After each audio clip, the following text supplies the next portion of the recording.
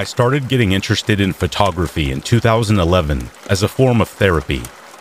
Photography helped me focus on the details and stay in the moment. I did my first photo shoot at a cemetery in the spring of that year, and I was hooked. I began exploring back roads in my community searching for interesting sites to photograph. On one of my drives, I came across a beautiful abandoned farmhouse with several outbuildings. It was a difficult process as the grass was chest high in some places, but the home was beautiful, and I felt I needed to take pictures while it was still around. As I fought through the brush, there was absolutely nothing sinister, alarming, or even remotely creepy about the property. I was intently focused on the beauty of the slowly decaying property and the surrounding foliage. It was one of the most beautiful photography experiences I have ever had. That night, I got home and uploaded all the photos from my camera. One by one, I began to evaluate whether or not each image was worth editing. As I was new to the hobby, I often ended up with blurry or unfocused photos, so I learned to take multiple shots from each angle. There were a few hundred images to sort through, and most of them ended up in the trash. And then I found the photo. I almost deleted it, but as my cursor hovered over the trash button, I noticed something out of the ordinary. I zoomed in, only to find a blurry photo of a noose on the front porch of the farmhouse. I was extremely confused and utterly astounded. It definitely was not there while I photographed the home in person. I had been just yards from the porch and absolutely would have noticed it. There were hundreds of images, and that was the only one in which it could be seen. I thought I was losing my mind. I promptly closed the lid of my laptop and went to sleep. The next morning, I woke questioning what I thought I had seen. I opened my laptop only to be greeted by the same image I remembered from the night before. I showed friends and family members, telling them my story. I even took a couple of friends back to the site to confirm that there was nothing of the sort on the property. We got closer than I did when I visited the first time, and only found junk left behind by the previous owners. It's been over a decade, and I still have no answers as to the image I captured. The house has since been torn down, and a new home has been built on the same property. The laptop the image was stored on had since died, but all images were backed up on an external hard drive. I have taken thousands more images in the years since then, and never had a similar experience. I am not sure exactly where the image is stored, but I know I still have it somewhere. Hopefully I'll get some time to sort through my files soon, and I'll be able to share the image that still evades an answer to this day.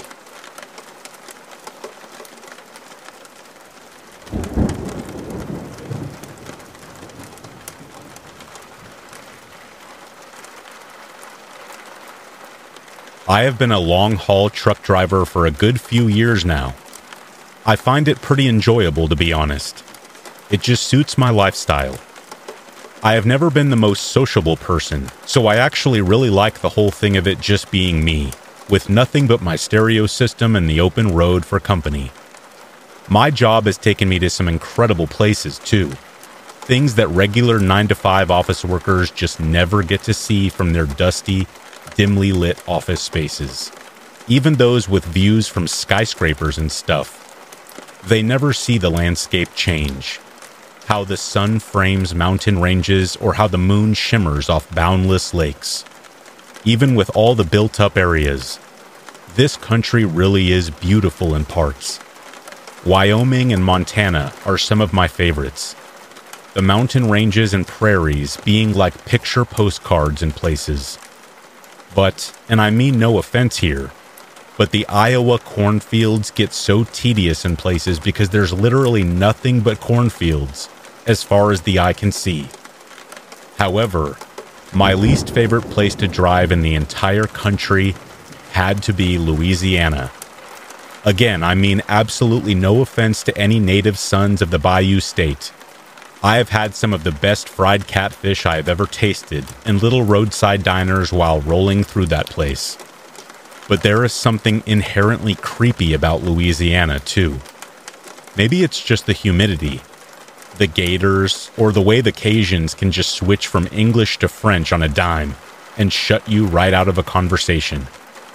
The whole Southern hospitality is as real as I am surely breathing, and I really have met some of the nicest, most generous people in the entire country down in Louisiana. I'm talking the kind of people that would give you their last dollar, or the shirt right off their backs. But I guess it's just a place of extremes, because I also met some of the least welcoming, and quite frankly, most terrifying people I have ever met in my whole life down there. And this here is the story of one of those encounters, one that still keeps me up at night sometimes, and that takes a few glasses of vodka just to shut the memories out. So this one time, I am rolling along this highway late in the evening, way behind schedule on a shipment due in Dallas, Texas. The tight timing meant it looked like I was going to have to pull another brutal all-nighter to get my load to the depot on time. But if that was going to be the case, I'd have to stop at some roadside crawfish shack to fill up on greasy food and coffee so that I had the energy to keep going. So I turned my truck off the road at the first place I saw. This place with a glowing, luminous sign that flashed with half the letters missing. But it was all I needed to see. Rustin Crawfish Shack, the place was called. And it was little more than a collection of sheet metal shacks at the side of the road. But I can tell you, those are the kind of places where some Cajun mama bear has been making the same delicious po' boys for the last 30 years.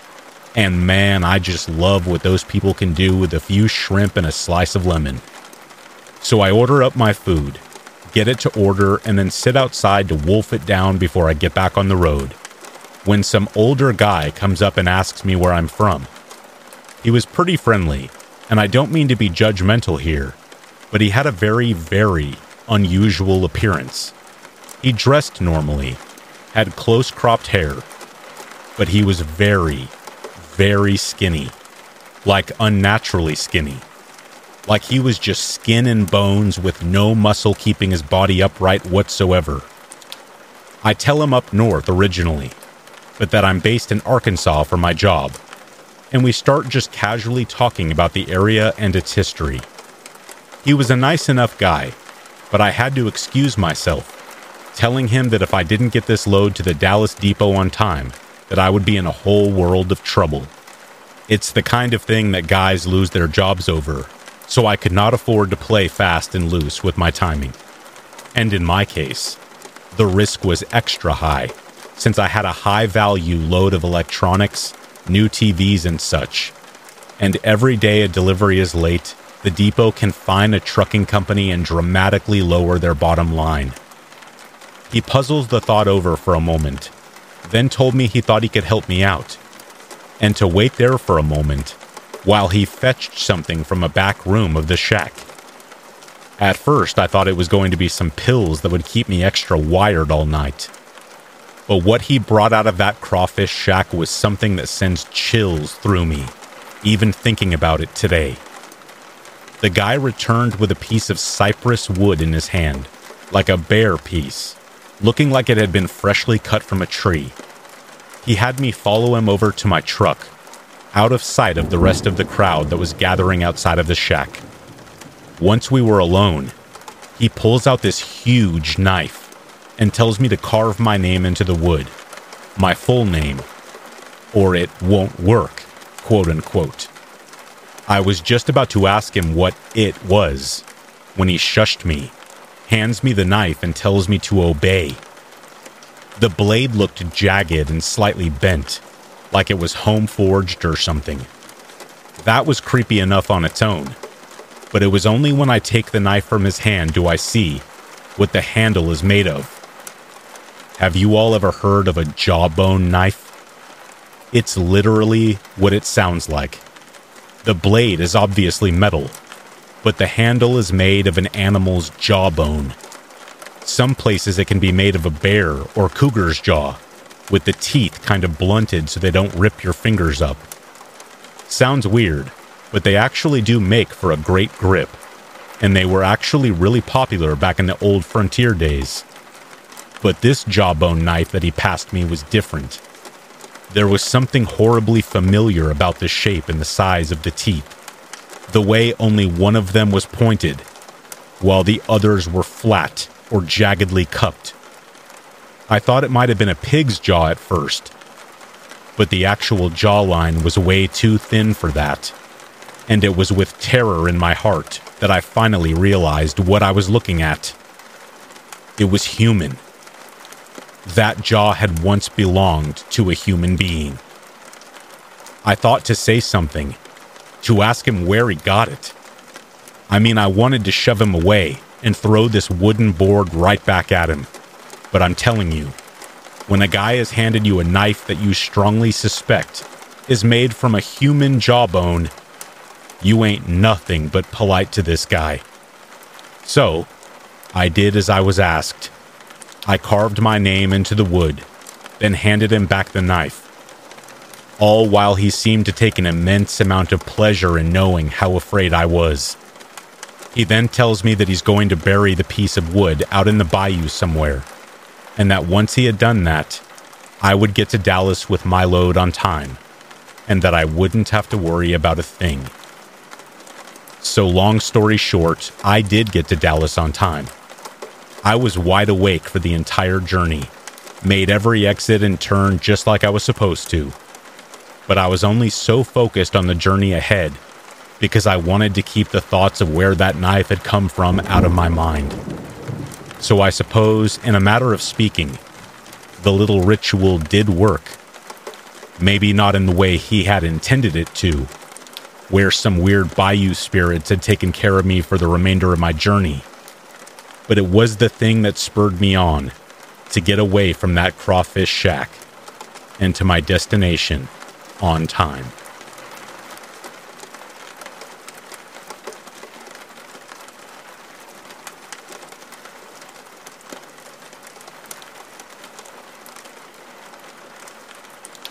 Let me start this story with a little context. I am a 28-year-old female. I have had what I suppose some would call paranormal instances. Nothing big, just a noise, a voice, something out of the corner of my eye. But I have always chalked it up to my mind playing tricks on me, since I am very paranoid, and nothing has ever been there when I looked. This happened about a year ago. Let me start by explaining the layout of the home.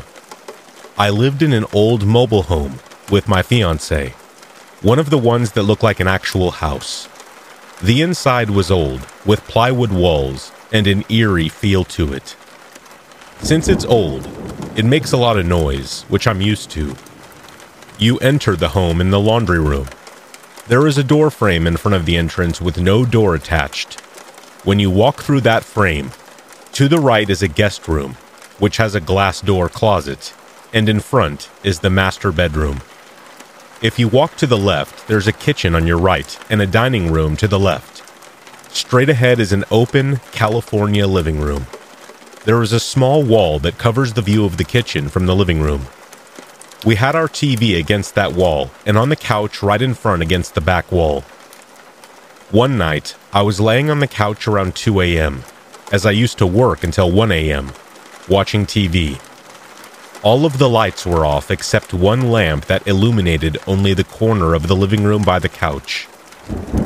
I started hearing a noise that sounded like someone was clearing their throat. I knew it wasn't my fiancé, as he was out of town for a bachelor party. I turned down the TV, looked into the dark hallway, and didn't hear or see anything. Then I started to hear what sounded like footsteps. I once again turned the TV down, and I couldn't see the hallway from where I was laying, so I sat up and looked into the hallway. Nothing. As I started watching TV again, I heard louder footsteps and quickly turned the TV down. The footsteps continued. It sounded like someone was aggressively pacing from the guest room to the kitchen entrance, back and forth. back and forth. I jumped upright on the couch and stared down the hallway, but, again, didn't see anyone, and the footsteps stopped. I then heard a sound from the kitchen. It was the sound I heard earlier, the sound of someone clearing their throat. It was a deep sound, like a man. Because of the wall, I couldn't see into the kitchen at all, even when sitting up. I was paralyzed with fear sitting upright looking into the hall and waiting for someone to come out of the kitchen.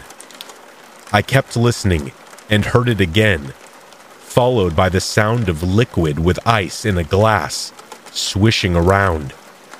Then, a loud sipping sound. I jumped up and ran into the bedroom, closed the door, and jumped on my bed. I was still listening. My dog got up out of her bed and walked to the door. She was staring at it intently.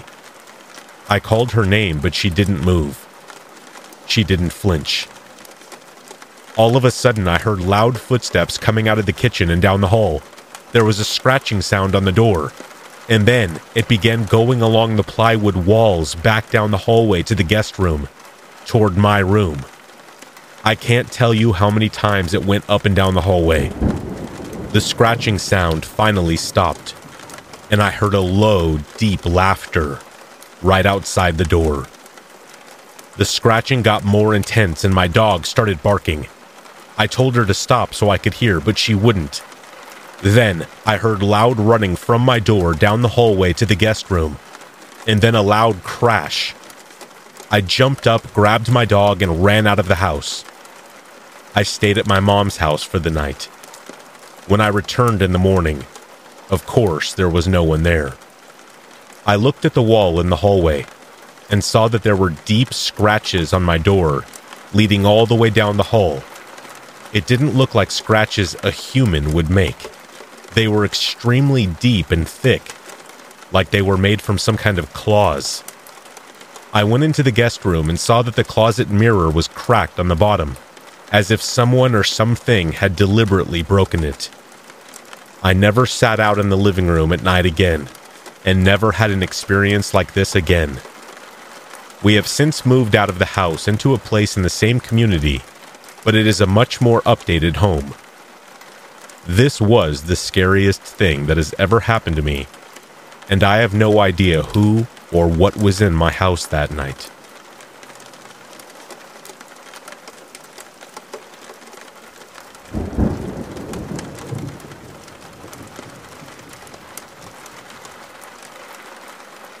David Glenn Lewis was born in Texas in 1953, the second of two children to Herschel and Esther Lewis.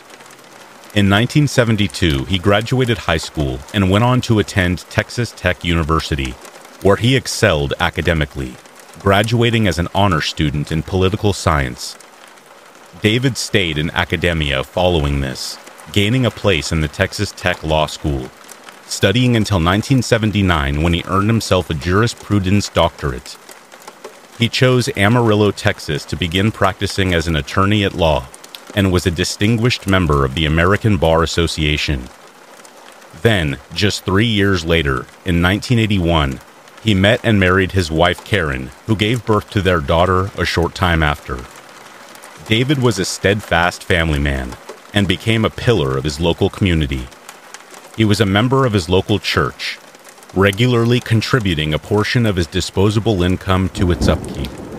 He was also a district chairman of the Boy Scouts of America and sat on the director's board for the Dumas Community Education Advisory Council. He had a happy, successful life, full of love and community spirit. But something dark was looming on the horizon, something that would baffle both professional and amateur sleuths for years to come. On January 31st, 1993, David's wife and his 9-year-old daughter arrived back home from a shopping trip to Dallas to find the house empty. It was Super Bowl weekend, and there was a blank tape in the VCR that had been set to record the game, but it had never been turned off. There were some sandwiches sitting covered in the refrigerator, and they appeared they had been made that day. Everything in the house seemed to be in order. There were no signs of any kind of foul play that might explain her husband's absence. It simply appeared that David had gone out for a while, maybe been caught up somewhere. It was Super Bowl weekend after all. There was every chance that he had simply gone over to a friend's to watch the game. However, the later it got into the evening, the more Karen started to worry. David hadn't called, nor had he left any message telling her where he had gone. By the time she went to bed that night, she was worried sick. The next morning, when he still hadn't arrived home, Karen drove over to the Amarillo Police Department to report him missing.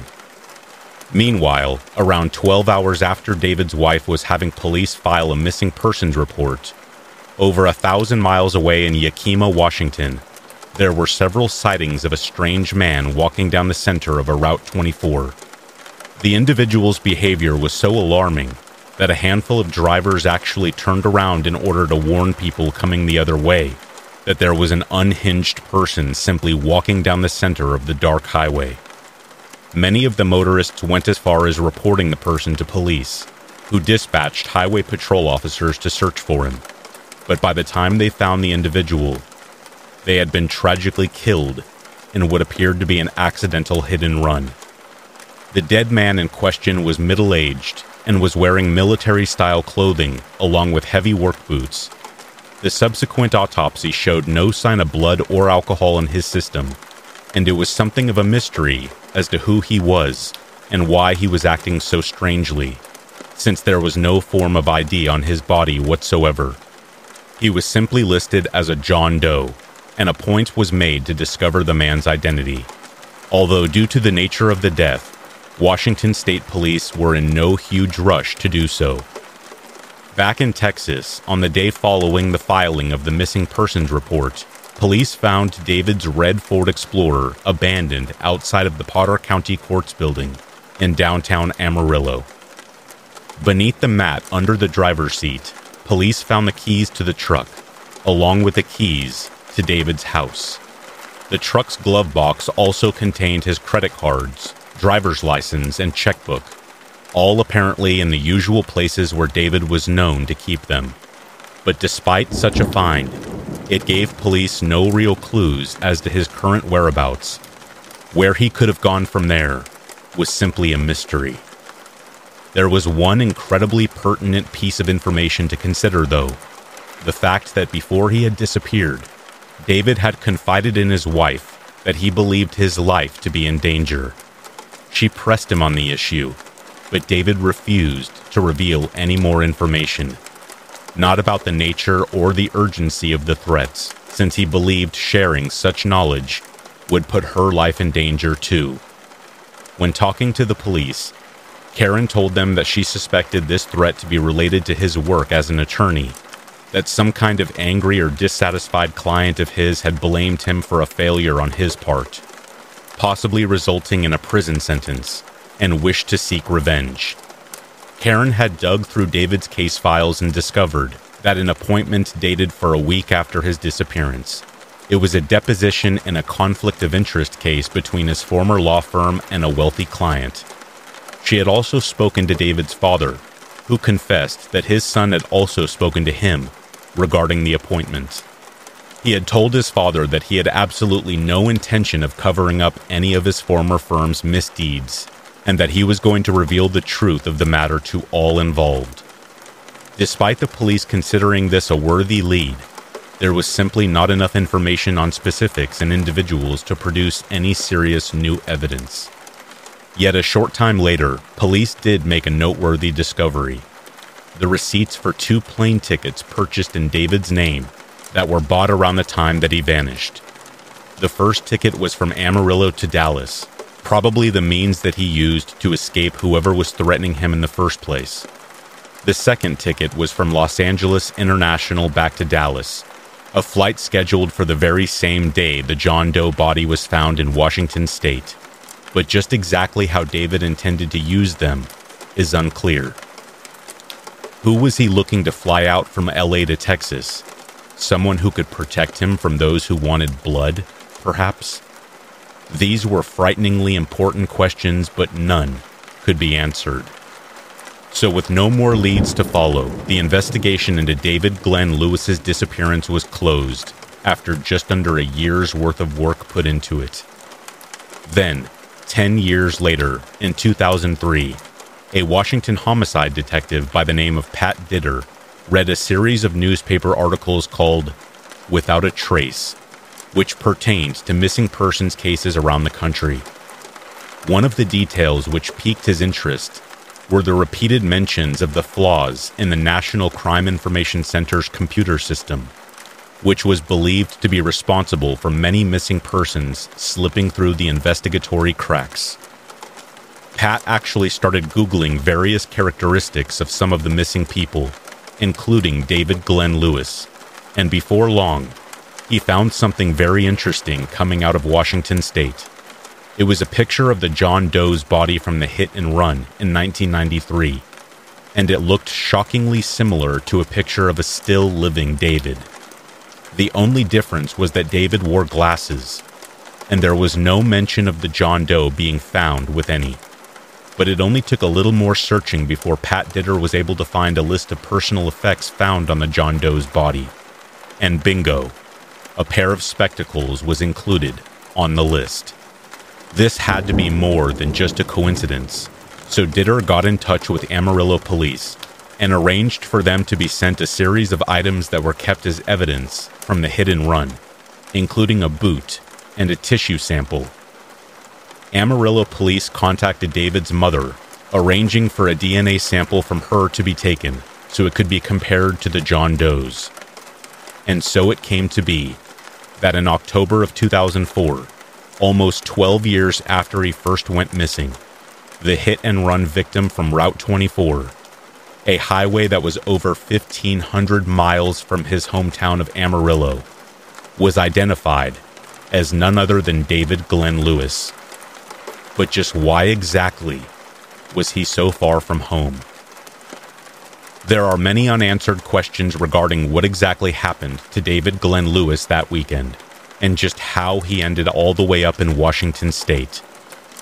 Texas police have asserted many times that David left his home of his own volition, and that there is absolutely no evidence of any dodgy dealing or threats against his life. But David's wife and father insist this is not the case, telling journalists and private investigators alike that they had never seen their beloved David so utterly terrified in his life.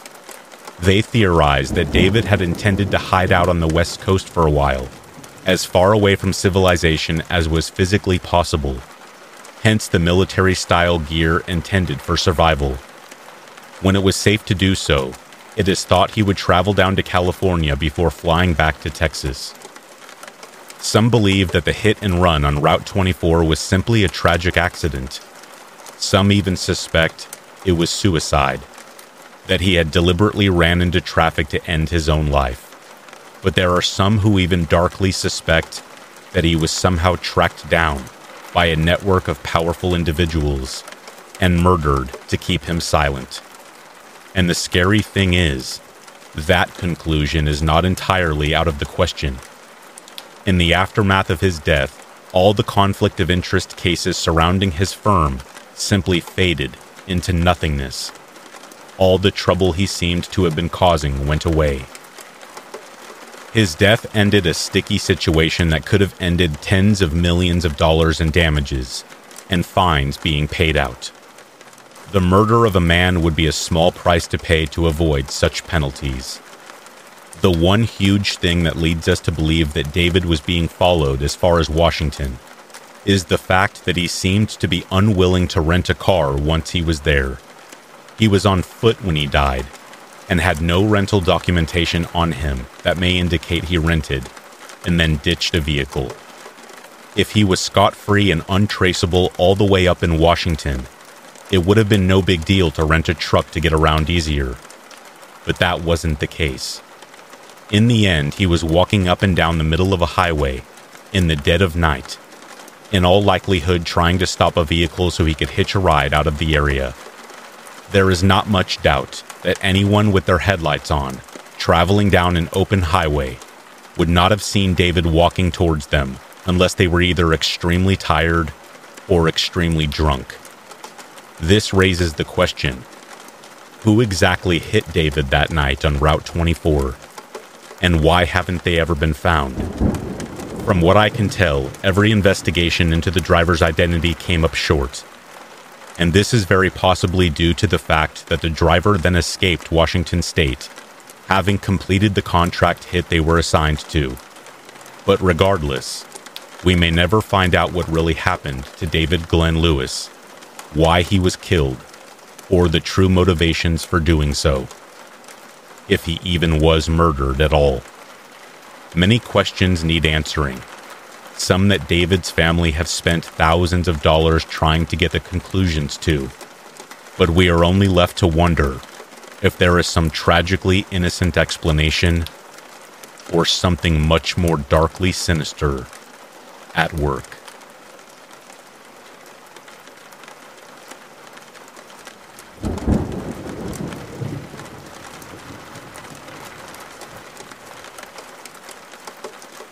When she died, I had to come to realize I didn't know her at all. My step-grandmother, that is. The time that I had known her was brief. Visiting my dysfunctional family only once, and that 1 week was fleeting due to fear. It was traumatizing, spiced with mental, emotional, and physical repression. It should be said I didn't know her at all. That is to say, it would be 1996. I was in 4th grade, living in northern New Mexico.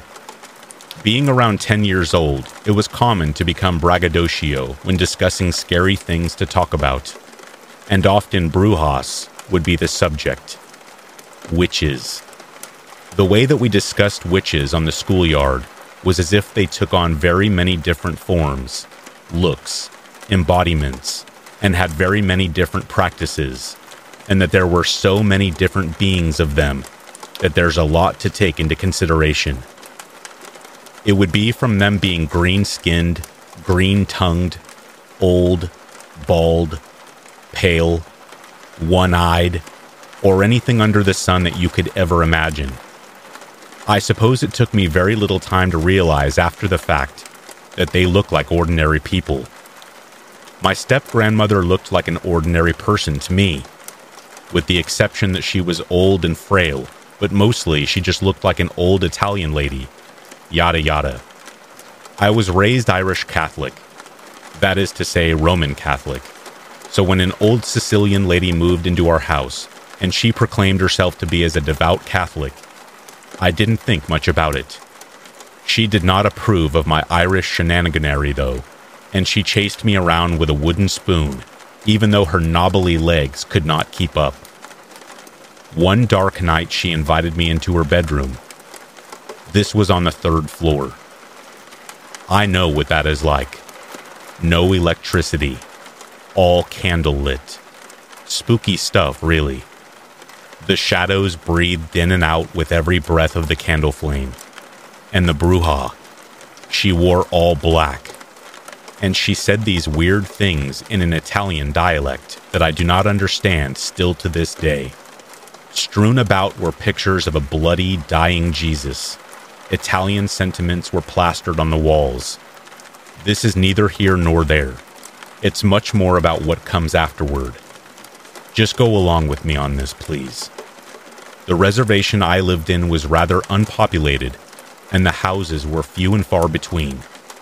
Literally, there were acres and acres between each house, sometimes miles. It was quiet. It was unencumbered. However, there would be nights when we walked my dog, just my father, my stepmom, and I. And after my stepmom's mother moved in, she'd insist on hobbling along. So then it became the 4 of us. Every now and then we would come across this old lady from another side of the pueblo, a poor little lonely old lady with a tiny ugly dog. She was the kind of old lady a person could only meet out in the middle of a reservation, out in the middle of nowhere, where people living by themselves are so lonely that every desperate word out of their mouth is just blowing smoke out of their butt. As soon as she would cross paths with us, she would just start talking, And oh, talk she could. And on and on and on she would go. Sometimes we would just have to pretend she wasn't talking, and we'd walk away, or she'd never let you go. All this would be fine and good, a minor inconvenience. People get lonely, but it is what this old lady actually said. There were definite red flags. "My dog wants to die," she would say. Or, "My dog wants me to kill him," she would say. Or, "My dead husband thought that I killed him, but I didn't. He killed himself." We would just smile and nod and try to walk away. But no, not my step-grandmother. She didn't take it that well. "That woman is from hell," she would say. And I think at the time that my stepmom and my father and I all just kind of laughed it off in a condescending way and just thought to ourselves, "Sure, Grandma, sure thing." But the more that we ran into this lady whenever we took the dog on a walk, the worse it would get. She would start talking crazier and crazier about her dog and her life and her dead husband, and it became very apparent that this woman was mentally ill and needed some help. The worst part about it is when I have the memories of my step-grandmother saying that she had an answer, that she could make it all go away. The difference is, I don't believe that this was made out of any sympathy, because the way that my step-grandmother addressed this person was that she was a spawn of Satan, and that she was a demon meeting us in the desert, and that she is using her dog as a tool to gain sympathy from us, to tempt us down into a darker path. Later one of those nights, I was invited back into her bedroom, in the dark, breathing candlelight, to witness her story about how she kept the darkness at bay for her and her children and her loved ones. And on this particular night, she was going to cast a spell upon the crazy lady, was going to take away all of the pain and all of the suffering for her and her dog. At that moment in time, I just figured I had a crazy old step-grandmother. Please don't blame me. I was maybe like 9 years old. Anyway, a few days go by. My step-grandmother starts to get really sick, and she tells everybody around the house that her energy has exhausted her.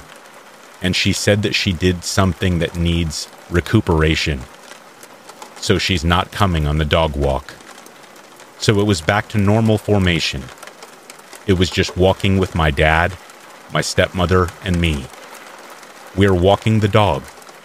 We are out in the middle of nowhere. From my bedroom, I could see this particular dirt road that curves and bends, and there's an arroyo running alongside it. A steep, thick, brushy arroyo infested with cacti and yucca. On this road, we walked with our cute tiny little terrier dog, and there were no stars nor moon out in the sky, even though it was cloudless. Then, there comes the biggest surprise ever. As we walk along the dirt road, there's the most disturbing, earth-shattering, pain-inducing, dying, wailing moan, like the sound of just death escaping from the last little oxygen of lungs that life could provide. My stepmother jumped out of her boots. I physically reeled back. My dad, frozen, stood there soft and silent and bewildered. The dog shuffled off. "What was that?" my stepmother and I asked. "Holy smokes," I said solo, only I didn't say smokes, because I said a much worse word. "I don't know what that was," my father said. "We need to be careful. That could have been a bear. A bear cub? A bobcat cub? Mountain lions? Jabalinas? That could have been a coyote for all we know. That could have been a human." We went back to the house. My father loaded up on flashlights, his revolver, and his boots. Back he went, and he went and explored, and he traversed, and he sought after the sound. Nothing. False alarm. Nada. Zero. Zilch. But I ask you this. How often do 3 people hear the same sort of thing? And was out in the middle of the woods in the middle of the night. Dad came back and he said that he didn't find a single thing. He said the woods looked unbothered, undisturbed, and void of molestation. He figured whatever had made that sound had moved on from the spot where we all heard it. So we all went to rest. Afterward, I noticed my step-grandmother was just never the same. She had that weird blank-eyed stare, always staring off vacantly to the other corner of the room where nobody else was looking or standing. Enthusiasm was gone, and life was gone. It was almost as if she had just given up somehow. Now, 2 days later, a body was found in the arroyo by a hiker. It was an old lady. The same old lady. The crazy lady that spoke to us about her dog wanting to die, or a dog wanting to kill her or her husband that had killed himself. The same woman that, according to my step-grandmother, was a demon. Soon after, the tribal police were swarming up and down the arroyo. Then soon after, the state police. Then after that, a medical examiner. It was a big scene. Pulling the body out of the arroyo seemed to be an ordeal. I watched the whole scenario play itself out from the window by my bedroom, looking out that dirt road that bent, where the dying moan came from. But nothing was found. The cadaver was carried away with much difficulty and numerous attempts to cart it out of the arroyo. And the morning after that, it was all the talk. The poor woman was found naked, laying underneath a bush. Apparently she died of natural causes, or so the story goes. The word on the street. My street. She just sort of died out there in the middle of the woods. An old lady. Naked. Yeah, she died in the middle of the woods. What else can there be said? My Sicilian step-grandmother died a day or 2 after that. Her body just gave up and she just sort of died in that bedroom with the candles and the shadows, breathing heavily in and out. Many years have passed since then, and still I wonder, did my step-grandmother have something to do with that? Did she lay down some curse? Is she responsible for somebody else's death? Am I holding a secret? Do I know something? And what if I do? What does this mean for me? Can I carry on knowing what may have happened? I found out many years later that Italians have their own sort of witches. The ones that will make blessings for the mafia and whatnot. They are called Stregheria. I don't know how to pronounce it, and I don't know if it's true. Still, I wonder, was she a Stregheria? A bruja? A witch? Or is my mind getting the better of me?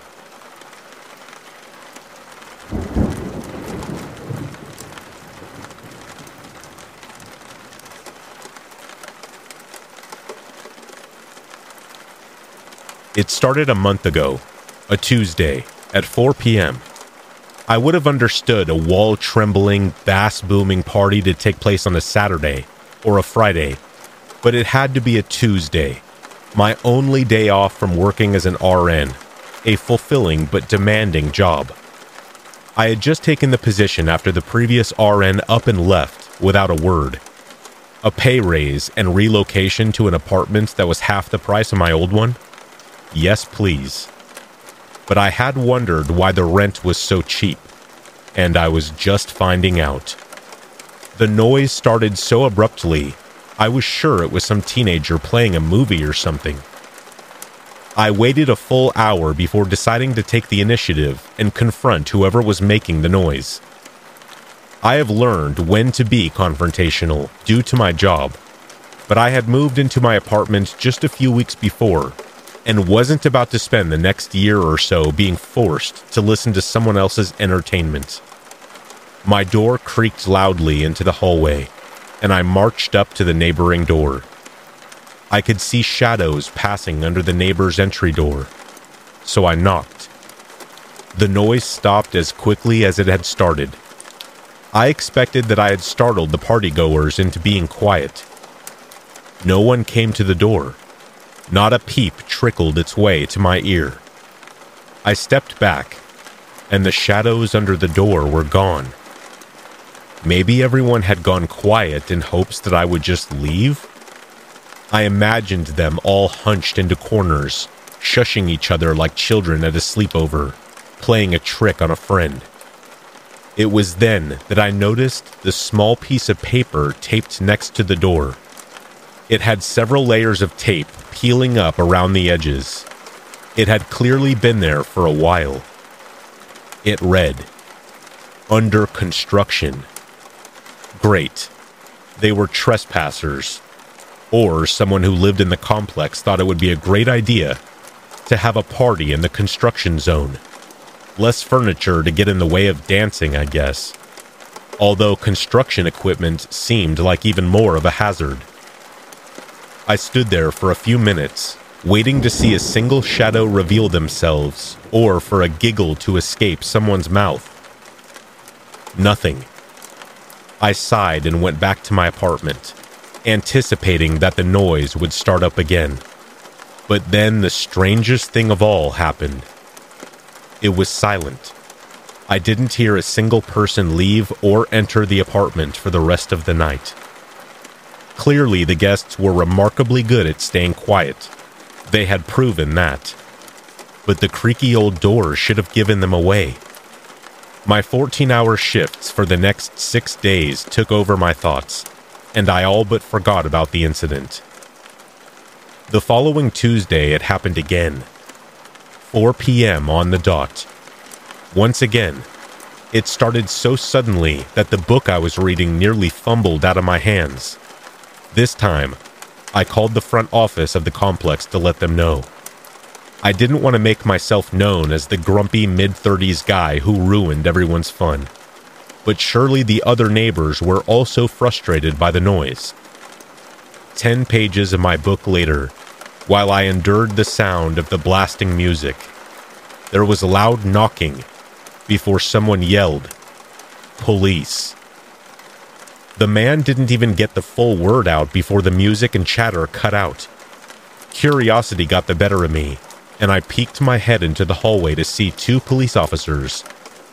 My squeaky door got their attention. "Did you call in the disturbance?" the woman asked. "I did. I didn't expect the complex to call the police, though." "No one's supposed to be in this room, so they are all trespassing." "Right. That makes sense." I shook my head. "If you could go back into your apartment, sir." "Of course, sorry." They nodded at me before I stole away into my apartment again. I remained just on the other side of the door. Say what you will about eavesdropping, but I was all too curious to hear how this played out. "Police, open up! You're all trespassing on private property," the male police officer shouted before knocking on the door again. "Alrighty then, suit yourself," he huffed. The door creaked horribly as it swung into the entry. "What? But there's no one—" the woman started. "Everyone listen up," the man yelled. "You have 2 minutes to leave." "Hensley, there's no one—" "You, turn that music off," the man continued. "Put your drinks down." "Music? Who are you talking to?" asked his partner. She started shouting his name as if he couldn't hear her. I thought about sneaking into the hallway again, but figured I didn't want to get caught up in the mess. I heard her cursing before someone ran from the room, calling for backup. The door slammed, but it went silent. What the heck just happened? Who was the man Hensley yelling at? Why did the other officer run? I finally braved a peek outside, and the party door was closed. "Hello? Is everything okay?" I asked, feeling stupid for asking, and hoping I wasn't about to get run over by a mob of people trying to escape. I took a deep breath and decided to knock before opening the door. It was empty. There wasn't any sign that a person had entered that space in months. Not an empty bottle or discarded cigarette in sight. There weren't even footprints in the dust from the cops. I stumbled backwards out of the room. Had everyone run out without making a sound? That didn't make sense. I chalked it up to being overworked and delusional from the lack of sleep. Then the door slammed shut, causing me to fall right onto the floor.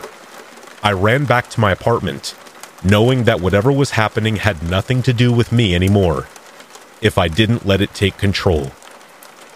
A few days passed, and I went into the office to get a package. I noticed a flyer for a summer party the apartment complex was hosting, and the strange incident slammed into the front of my mind. "Hey, did you hear anything about the trespassers that were partying in the empty room in Building 6? Some cops were up there, and I wanted to know what happened," I said, making it sound like I wasn't the person who called it in, and that I was just concerned about my own safety. "Honey, I know that it was you that called," she said. "Oh, yeah, I mean, it was shaking my walls, so it's fine," she waved her hand. "I would have called too, but you know, the woman who lived in your apartment before you also complained about a party. No one else has ever called it in but you two. But I never heard if people were kicked out or anything like that." She tilted her head at me. "But she up and left real quick. Took care of that problem herself. She was actually very sweet, a nurse like you." She gestured to my scrubs and badge, and I smiled. "We're pretty common around here since the hospital is so close," I said, wondering if I had replaced her position at the hospital. But what were the chances of that? "Sure are." I didn't get any real answers, but didn't want to drag it on, as more people walked in to claim their packages or deal with other business. With this new information, the incident barely left my brain over the next week. I soon noticed a new handle on the door and expected that that was the end of it. Thank goodness. I tried to forget. But as Tuesday approached, uneasiness crept up my spine and made a home there, making me ache. I wasn't expecting anything to happen, but at 4 p.m., music blared, shaking the walls so much I wondered how the old building was still standing. My fist hit the dining table in frustration, making my soup spoon clank against the bowl. If the police and the new lock on the door couldn't keep these people out, then what would? I let it continue for a while, hoping it could become someone else's problem. But it just kept going. I waited for hours. No cops showed up. No yelling or complaints from other residents. It was up to me after all. I stormed over to the door and banged so hard the new handle jiggled. Again, silence. That infuriating silence. I tried the handle and it opened. Empty. Nothing but old paint buckets, undisturbed dust, and abandoned tools. My breath hitched before I slammed it shut and went to hide inside my apartment again. The music never started up again. Why would it, when it never had before? Maybe it was some kind of wild trick with speakers? But there was no power to the apartment and everything was undisturbed. That also wouldn't explain Officer Hensley's reaction when he walked in. My head thudded against the door. This was taking over my life. At least, my Tuesdays. Now it's 3:45 p.m. on Tuesday again. 1 month since this whole thing started. I don't know if I'm dreading or anticipating the event this time. The only thing I can think to do is to not give them the opportunity to hide. 4 p.m. comes around, and I don't jump this time as the music starts. But I do jump into action. I walk over and wrench open the door. How strange. It's actually surprising to see the room full of people. "Hey, you made it!" Someone shouts over the music that's still blaring. A man I have never seen before comes over and greets me like an old friend. Another stranger places a cold bottle of soda in my hand that I nearly drop. My eyes trace the scene quickly. It's like a weird costume party. Some people are dressed like construction workers. One looks like the guitarist in a punk rock band. Another looks like a mailman. There are people of all ages, too. I'm startled as a child runs through the kitchen. "What? Who the hell are you?" I ask with a yell. "Why aren't you hiding? I'm so confused." I'm fumbling over my words. Then I notice him in the far corner, still wearing his police uniform. Officer Hensley. He turns towards me and seems to recognize me. A smile never leaves his face as he saunters over. He's also sweating profusely. Everyone is. "Hey, some party, huh?" he says, out of breath. "What? Why aren't you doing anything about this?" I ask, irate. "About what?" he asks as he stares at me, his eyes bugging a little like people do when they're trying to say something without actually saying it. I look around more carefully this time. Everyone's eyes are a little wider than normal. Manic. Just like Hensley's. "Are you stuck?" I ask, feeling ridiculous at my own hunch that these people are somehow trapped here. "Who would want to leave a party like this?" asks a woman who pushes herself into the circle that has formed around me. She's a nurse. Her badge indicates not only the same hospital I work at, which isn't a surprise, but the same wing, same floor. No way I had replaced her. Why wasn't she reported as missing? "Are you okay?" I ask her. "Why wouldn't I be?" she asks, her smile pulling painfully tight at the corner of her lips. Her hair was stringy and stuck to her face in the hot room. I am done asking questions that won't get real answers. I stumble for the open door, and it slams in my face. I try for the handle. Locked. From the inside. Eerie smiles surround me, and I feel myself being swallowed, too, by whatever force is keeping these people here. As a smile forces its way onto my face and I start to dance with the forgotten, one sentence repeats in my head like it's my own form of song.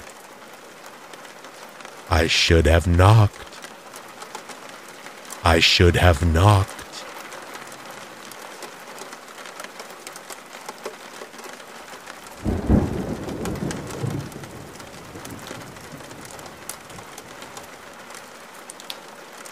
Back in 1999, I used to work at Disney World down in Orlando, Florida. I was a custodian, which is really just Disney World's fancy way of saying janitor. We mostly worked when the park was closed to clean the place up, empty the trash, and treat all the water features around the park with cleaning chemicals to keep them from getting stagnant and smelly. But there was also a little guest interaction involved too, including things like giving directions, helping guests plan their day, and answering the millions of questions they'd have about the park. So I suppose my job was 70% janitor and 30% walking information point. There were major perks, but there were huge downsides too. I'd get disgruntled guests come up to me and complain about the stormy weather, as it meant that some of the rides were closed for a few hours. So I'd have to deal with that, just smiling and nodding and sympathizing, but sometimes, I swear, it was like they wanted me to clap my hands and just magically disappear the clouds above our heads as if I had the power to do it. Like, it's not my fault that you chose to visit Disney World during a hurricane season. Make better choices.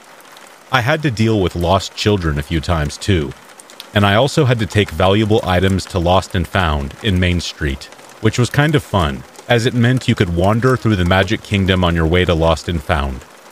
That was one of the good things about being a custodian. You're allowed to walk all over the park within reason. For instance, if a guest wanted directions to Space Mountain, I could walk them over to Tomorrowland instead of just telling them how to get there. This worked well when trying to communicate with guests who didn't speak any English. I had a lot of good times during that job. The whole team was like one big family. But I suppose that's why what I'm about to tell you happens to be probably the worst thing that's ever happened in my life, and why it still kind of messes me up 21 years later. So this happened on the second weekend in February of '99. The actual park opened at 11 a.m., so we used to spend the first 2 or 3 hours of our shifts basically doing cosmetic cleans, testing rides, and generally making sure the park was ready to go for the day. The morning section of my shift involved helping out with cleaning and prepping Fantasyland and Tomorrowland. So at one point, I'm walking through the park and I see this guy, Ray, up on the platform for the Skyway in Fantasyland. He is sweeping away, whistling to himself, generally being the cheerful guy that he was. Ray was in his 60s at the time and had already been with us for like a year. Everyone liked him. He was older than most, but he was super chilled out and friendly, and always willing to help out his fellow cast members. Like I said, we were one big family like that. We worked together, partied together, and some of us even lived together. I called up to him like, "Hey, morning, Ray Ray." He just smiles down at me, returns the greeting, and waves a little, before going back to his sweeping. It was a beautiful morning. Everyone was in a good mood. It was another day in literal paradise. So I'm walking towards Tomorrowland for a few more minutes when I hear this like slow, electric whirring sound above my head. The sound of the Skyway starting up as the 4-person gondolas started moving along the track. I still feel terrible that it took me as long as it did to realize what was so wrong about the situation. It was a Sunday morning, and I was pretty tired and slightly hungover from going out drinking the night before with a few of the other cast members. Honestly, it took me a little while to stop blaming myself for not having prevented what happened, because I figured that if I had been a little sharper, I'd have been able to really help. But then it hits me. The gondolas are moving, pretty fast too, on their first test loop, and Ray is still up on the platform. Someone had switched on the Skyway, and they hadn't checked if the thing was clear or not. So I just start running back the way I had walked, following the platform of the Skyway, and hoping that I would catch up to Ray before the gondolas reached him. I was running as fast as I could, trying to catch up with the lead gondola, but I just couldn't seem to close the distance in time. I look up and see Ray whistling away to himself with his back to the gondolas, just not seeing them at all as they are approaching. So I started shouting up to him and trying to warn him before the gondolas knocked him off the Skyway, which are like 60 feet up in the air. He hears me, turns around, and is obviously horrified to see that someone has turned on the ride before checking that it was clear. He has this mix of anger and fear in his voice as he turns back around and starts moving as quickly as he can away from the gondola, but he just couldn't move fast enough. The thing caught up with him pretty quickly, but it didn't knock him off like right away. Ray grabbed onto the gondola and tried to pull himself inside of it to stop himself from falling, but he just wasn't strong enough. And all of a sudden, I'm watching him dangling from the thing, in danger of falling the whole 60 feet onto the concrete below. I'm just shouting up to him, "Hang on, Ray, just hang on!" But there was nothing I could do. I just had to watch him struggle to hold on to that gondola as it moved along the Skyway. knowing that it was only a matter of time before he lost his grip and fell. I can see Ray looking over his shoulder and down at the ground below him every so often, and I will never, ever forget the look of absolute terror on his face, or that feeling of pure helplessness I felt as I watched the whole thing unfolding. Then the gondola starts passing over these flower beds instead of just pure concrete. I figured the soil and the plants would have to be a better option to fall onto. It had to be, so I just started shouting, "Jump, Ray, jump! The flower beds! Go!"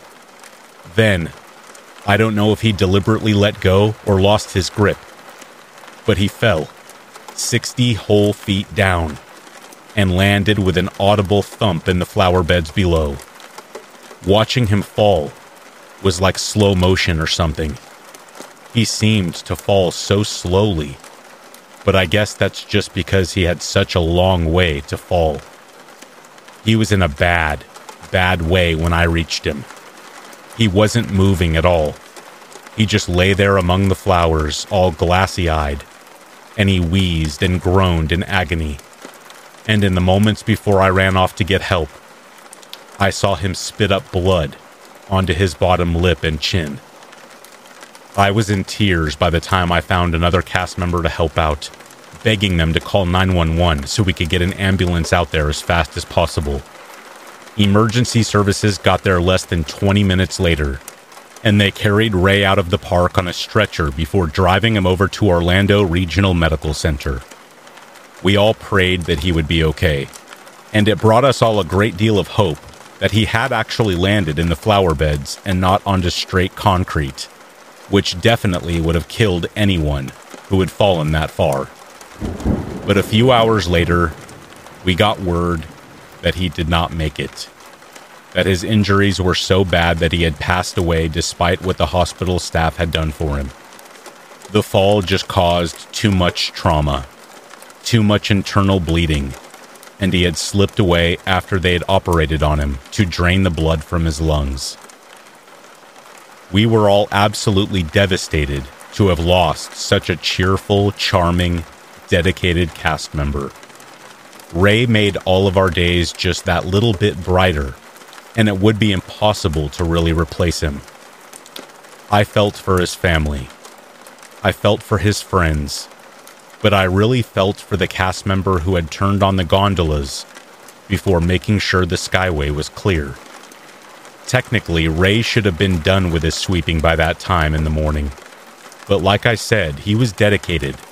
The kind of guy who didn't finish a job until it was properly done. The person who had turned on the skyway, who I won't name, was totally inconsolable. So much so that they had to be put on leave before they eventually quit. They blamed themselves for Ray's death, saying they should have checked the cameras, done a walk around to make sure the platform was clear. It was no one's fault. I've come to terms with that. It was a simple breakdown of communication, and it could have happened to anyone. It wasn't my fault. It wasn't Ray's fault. It wasn't the Skyway operator's fault. It was just a horrible twist of fate. Everyone that could get time off attended Ray's funeral. We all wanted to be there for his family as best as we could, to assure them that their husband and father was one of the sweetest guys we had ever known. Ray was the first cast member to die in the park in over 10 years, and a little memorial was put up backstage for him so that we could all remember him at his best, with a smile on his face, instead of scared and broken. Rest in peace, Raymond Barlow. We love you, and we miss you every single day.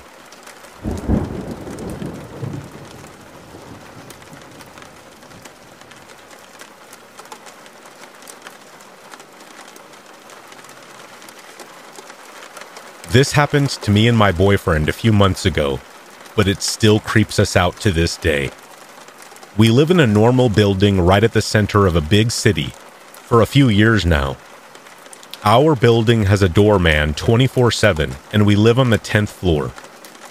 Everything was fine until 6 or 7 months ago, when we started hearing some weird sounds coming from the 10th floor corridor.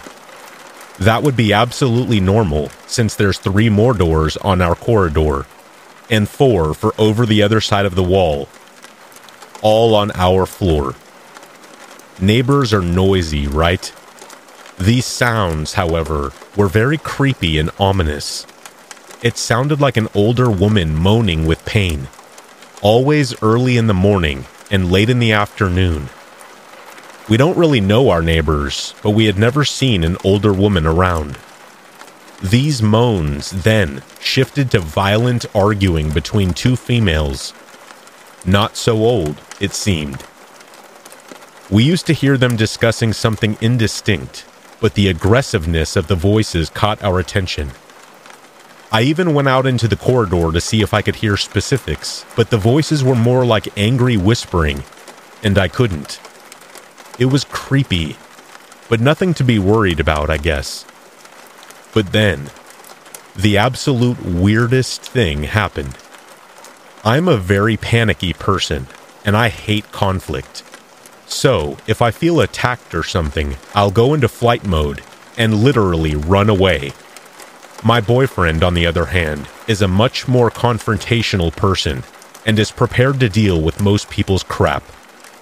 This day, we were going out, and it was around 2 p.m. when we reached the ground floor of our building. We had just left the back elevator, which didn't face the main entrance of the building, but the garage door instead. We had to turn a corner and head to the main hall if we wanted to leave. As soon as I stepped out of the elevator, I saw my boyfriend turning said corner, and then I heard a woman's voice coming from the main entrance. It wasn't a normal voice. She was talking angrily, incoherently, and apparently to herself, since there wasn't any reply.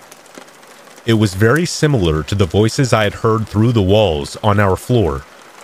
Everything happened so fast that I couldn't hold my boyfriend's arm and ask him to wait for this angry lady to go away before she saw us, because of my non-confrontational nature. So my boyfriend turned the corner and faced the entrance, as well as the woman. I didn't, because I sensed something was very wrong, and this person was probably going to try to talk to us, or worse. Unfortunately, I was right. Hidden by the back elevator, I heard the woman immediately noticing my boyfriend and shuffling her feet towards him, all the while raving about, my mother is hurt. I told her. She fell out the window," and stuff like that. I went straight out through the garage's door, literally to hide, because I knew there was going to be trouble. Not to sound insensitive, but the lady truly sounded crazy and hostile. I waited by the garage a few moments, nervous about my boyfriend's safety, but also knowing he could defend himself. After a while, my boyfriend came out towards me with a terrified look on his face. He sat down trembling and told me what happened in those few moments I was hidden in the garage. He said he turned the corner and went into the main hall, and there he saw the most disheveled-looking woman he had ever seen. And he has seen plenty, since he comes from a rough neighborhood himself. She was really tall, wearing a dirty miniskirt and top, with only one shoe on. She was talking loud about her mother and came directly at him, as if she was going to hit him or something. My boyfriend quickly stopped walking and put his hands in front of him, trying to calm her down. She then stopped right by his face and said something truly chilling. She asked him, still sounding deranged, if he was the doctor that came to see her. Calmly, my boyfriend said no. She asked if he was a policeman, to which he replied no as well. Then, she said in a much more normal tone of voice, "Well, I just killed my mother upstairs. I think you should go up there and get her body before it stinks. I can't have any more flies and cats in the apartment." My boyfriend said he didn't have the time to actually take this as fact, since the situation was so bizarre, so we kept appeasing her and saying, "Okay," and "all right." She mumbled some other things, and then left through the main entrance. That's when he ran back to find me. We took a few minutes to calm down, because this encounter had left us both extremely unsettled, then made sure she was gone before stepping into the main hall of the building. There, we found the doorman and told him exactly what happened. He then explained to us that this lady was, unfortunately, very mentally unstable and lived with her elderly mother on our floor. He said she went willingly off her meds a few months ago, and her mother, who needs special care for some reason, couldn't control her or send her away. He told us that the crazy lady often yelled at people on our street and had once been briefly detained for walking around naked and screaming. We were surprised and kinda scared because this woman was actually very tall and intimidating and apparently unhinged. We told the doorman about what she said, and he told us that she had confessed to the same thing over the last few months to everyone she encountered. That put our minds at ease, because I was ready to call the police and tell them about her confession. In the end, we didn't call the police because the doorman assured us she hadn't killed anybody. Yet. Fortunately, we haven't seen this woman again, but we occasionally hear her over the walls shuffling about and arguing with herself. We haven't heard any more moans, though. I wonder if there's some truth to what she said about killing her mother. If I ever smell something slightly rotten, I'll make sure to call the police right away.